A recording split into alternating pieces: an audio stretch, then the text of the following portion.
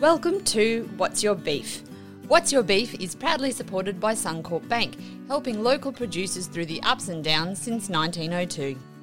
Each week we will introduce you to people working in the beef industry and some of the characters that help deliver the iconic event that is Beef Australia.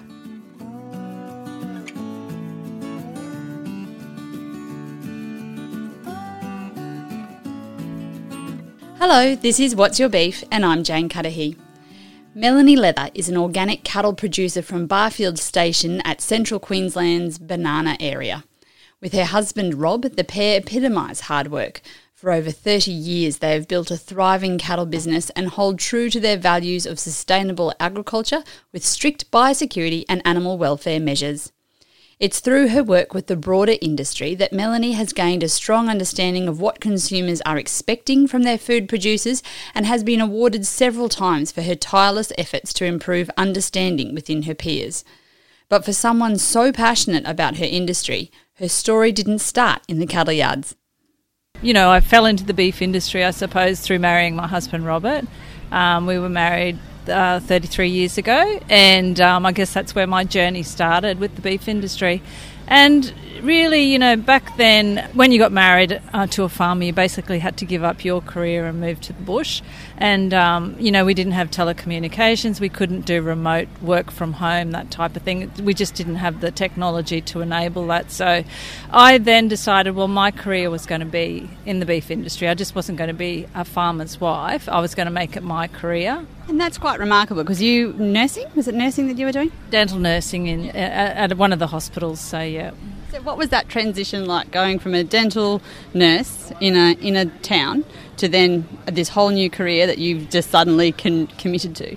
Well, it was an interesting journey, and I think the biggest shock for me was my first accommodation. So my husband took me out to the property and said, well, this is where we're going to live when we get married. And the house was about, half a metre with grass seed on the floor. And I went, but there's all grass seed on the floor. And he goes, yeah, it's really great for drying grass seed, this house. But don't worry, we'll sweep it all up, bag it up, and, it'll be as good as new. Well, I hope you're not allergic to grass. You don't have allergies or anything. I do now, so maybe I could blame him for that. Yeah. What were the first steps like? And I guess, you guys have children as well, so they would have come along and they're fairly time-consuming on their own. Yeah, so I guess I often have said that my life's been like a rodeo ride because we had 3 children in 3 years when we were first married, so it was just a whirlwind. And then, my husband just goes at a very fast pace, so I just had to try and keep up. I got married, had the 3 kids in 3 years, which took up a lot of my time, but I still, tried to get out to the paddock to try and start learning as much as I could about the industry on the ground. And then as time went on and I had, the kids went off to school and whatever, I could then start to really concentrate on the business side of it, and that's when we started to grow our business, I guess, yeah. One of the things that I admire most about you is the fact that you and Robert really did build your business on your own, and it certainly wasn't something that, was handed to you. So can you talk a little bit about some of the sacrifices and the way that you got into buying your first property? Yeah, well, I guess we were very lucky because Robert's parents were very helpful, and I think that's always something that helps people establish a business. So the year we were married, we bought a property in partnership with them, which was certainly a really big help to us. And then they've gone on to help us quite a lot throughout our time. So I guess we've been lucky in that respect. But we still had to work out where we wanted to head and what we wanted our business to look like. So I think that's where we, started to really think about the vision. Where were we headed? What were we looking for? So. Where were you headed? What was your vision at that time, and how different does that look now? Yeah, well, we were really interested in organic beef production, so I guess that's what led us down that pathway. And I guess that passion, that was something we were passionate about. It wasn't just, maybe we could make more money. It was, we were passionate about the concept of organic, so we sort of focused on how we were going to build ourselves to that point and look for the right property to do that, and which we eventually found. And we've since bought another property that's in conversion to organics as well. But, I mean, we just didn't think about that one market. We try to have ourselves suited for several markets, and so that we've got the flexibility if we need it. Why was organics a priority for you at that time? I think we just like the concept. Like, we're very passionate about sustainable beef production, and organics in some ways, it was like a progression about all the things we believed in, you know, good animal welfare, looking after the environment, and just providing a really healthy product for consumers to eat, and, you know, grass-fed product, and that organic just seemed to be like... For us, it felt like a natural progression to trying to achieve the best product we could. What does your business entail now? You've got children involved, and you know this is a fair way down the track from what we were just talking about. So can you give us a snapshot of what you're operating with? Yeah, so now we've got 3 properties in central Queensland. They cover about 43,000 acres, and we're currently running around 4,500 head, but we can probably go up to about 5,500. Our son and his wife live on one of the properties, and the last property we've just bought, we bought in partnership with them so that they can start their journey. Not only are you a beef producer, you are an incredible advocate for the industry on a number of levels, and biosecurity has played a big role in a lot of your time in the last few years. So what really, it can be a dry subject, so how did this become something that you were so passionate about? We've all got to understand the one thing that can stop our industry is biosecurity threats. So, and I think COVID probably highlighted that for some people, and I'm hoping it highlighted it for everyone, but maybe not. But there's a lot of things, you know, that we worry about the markets, we worry about interest rates, we worry about, you know, people that are negative towards us and the way that we operate. But if we get a disease incursion, it can literally stop us overnight. So to me, it's our single biggest threat, and it can damage our industry so much. So I think... And it sort of lies there with some of us not thinking about it too much. So I think if we all are conscious of it, we have biosecurity plans in place, and we're thinking about our threats that are possible and ways that we can mitigate them, we're going to be a lot safer. And the key will be how fast we can return to trade. So if something does go wrong, how quickly can we get back trading? And we won't be able to do that if we don't think about it and we don't have plans and processes in place to do that. And you've done more than think about it. You've been awarded, actually, and recognised for your contribution.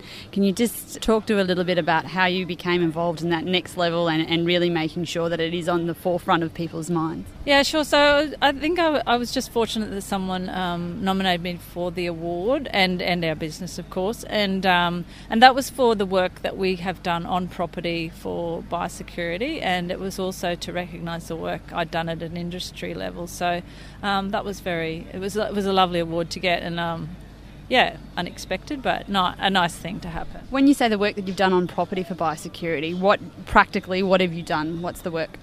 So we've got specific biosecurity plans for each of our properties, and we have had a number of international and visitors from within Australia as well visit, and which we specifically talk about biosecurity and the benefits of it for doing a good job, and also the benefits for trading in our domestic, you know, our global trading partners and things like that. So I think that was one of the key things that the people that selected us for the award were quite pleased that we were sharing the message and sharing it globally as well.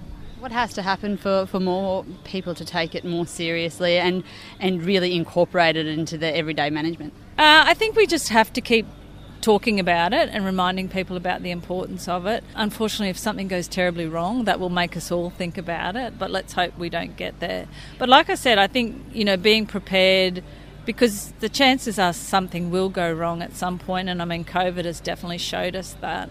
But it's being prepared, having systems in place and being able to return to trade really quickly. That will be what will help save our industry from a possible threat that does come in. What threats do you see when you're thinking about it? Well, there's always, you know, things like foot and mouth disease. There's a whole host of other weeds, and it's just waiting to happen. You know what I mean? We're vulnerable to some degree because of, and I mean, this has slowed down with COVID too, interestingly enough. So some ways COVID's made it a little bit safer because the biggest threat is that movement of people. And before COVID, the volume of people moving, and that's a huge threat to us, is people coming in and out of the country. Even what comes in through our postal systems can be a threat. So, you mentioned sustainability before. It is another one of your very time-consuming passions, and you've done a lot of work with the beef sustainability framework. What first sparked your interest to really come on board and get involved with that? Yeah, so I think with the Australian Beef Sustainability Framework, I think it's a really important document that we can share with our customers and consumers about how we produce our beef. We can measure what we're doing, we can show improvements, and that's what our customers are looking for. But I didn't just see it as a customer-facing document. Like, we actually, in our business, think of the things that are in that framework to say, well, how are we going to remain sustainable? Like, what are we going to implement in our business plans to ensure that we're going to continue to, for the next generation and thereafter, to have successful businesses. And so the framework for us is a little bit, for our own business, is a little bit like, a tool we can use that helps us achieve those sustainability outcomes. There are the sustainability surveys that go out, and they haven't to date been terrifically accepted by industry. I realise this is a silver bullet, question, but how do you engage producers to be more involved with this process and actually be more proactive in becoming involved?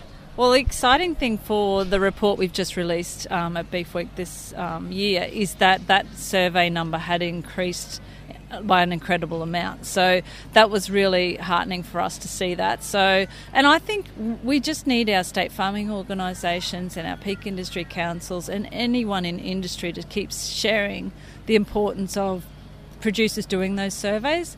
And I mean, I know, like, we're busy and it's time consuming and you're like, oh, do I have to do it? But this is such important work, data that industry can collect. So I'm hoping that we just, by keeping to continue to spread the word, that more and more people will see the importance of it. I was speaking to Jim Cudmore the other day, who was involved in putting together the original sort of sustainability framework and the work around that. And he said producers by nature are terrible at becoming engaged, and he sort of said it'll be 10-15 years before it really kicks in. But for someone who's so invested in that process, that's a terribly long time to be waiting for that. Yeah, look, and I think that's where the sustainability framework now has an industry forum.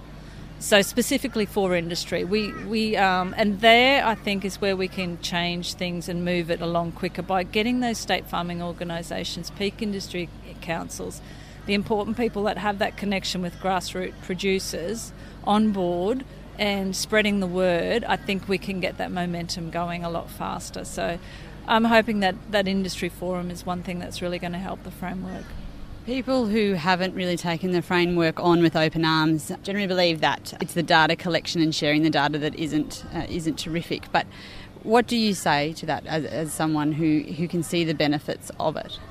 Look, to me, we can't progress without data. It's that even in your own business, unless you're measuring and monitoring and recording things, it's very hard to see how you're going to make improvements in your business, and the industry is no different.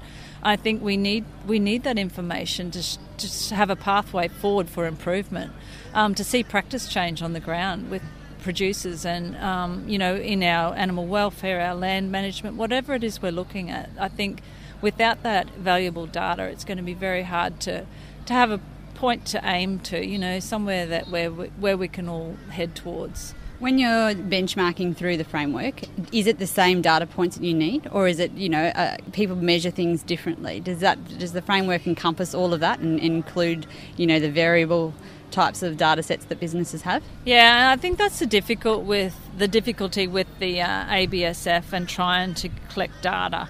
We have to collect data at a national level.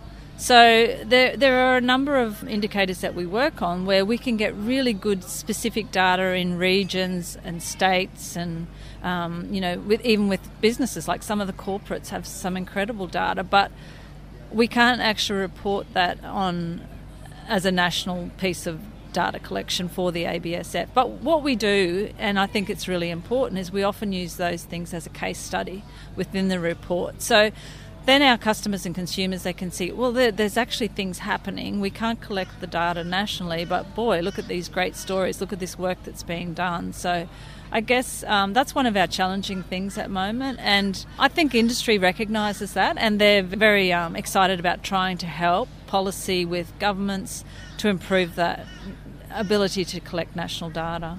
As you're also involved with some local grazing groups and that sort of peer-to-peer learning, how do you see that fitting in with, like, most of the things we've been talking about, whether it be sustainability or what's happening in the back paddock and you know, sharing ideas just on a local level? Yeah, look, I think it's really important, and I personally love peer-to-peer learning. Like, that's how I learn best, going and checking out what my neighbour's doing, or, you know, someone down the road or whatever. And I just love listening, because there's so many clever people out there, and they're doing amazing things. So, you know, I'm always keen to go and listen and have a look over the fence and check out what they're doing, because I just think everyone does an amazing job. So we were just talking before we started recording about the highlights of Beef 21, and you couldn't really specifically say too much because there's so much here. But, you know, you've been here for a few days. What is standing out for you as an invested member of the beef community?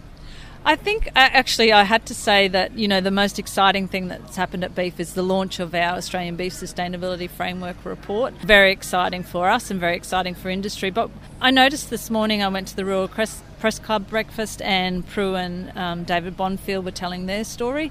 And Prue made mention of the framework and the importance of what we do with that information in her presentation this morning. And, you know, I've seen bits and pieces of that throughout the whole Beef Week, different seminars and different things. Sustainability and the importance of it is really starting to come to the fore, and I think that's really exciting. And it's not even 10 or 15 years yet, so that's great, Melanie. Yeah. No, I think we're going to get there, yeah. What else? There's got to be a few other things that you've noticed throughout this week. A lot of positivity about the industry. I think everyone's super excited about the price of cattle at the moment, the low interest rates. I mean, you know, the stars have aligned, thank goodness, for the industry. And when I talk to processors, and, you know, they're feeling the pain, and that's not good, because we all need to be doing really well. But I did mention, I think we need to share the love occasionally. So, Melanie Leather, thank you so much for joining us. Thank you. Beef Australia is proudly supported by our principal partners. Thanks to the Australian Government Department of Agriculture, Water and the Environment, the Queensland Government, Meat and Livestock Australia and the Rockhampton Regional Council. Thanks for listening. You can hit subscribe to make sure you don't miss any of our episodes. And if you are enjoying listening to the show, we would appreciate a quick rating and review. Visit beefaustralia.com.au for more information on this great event.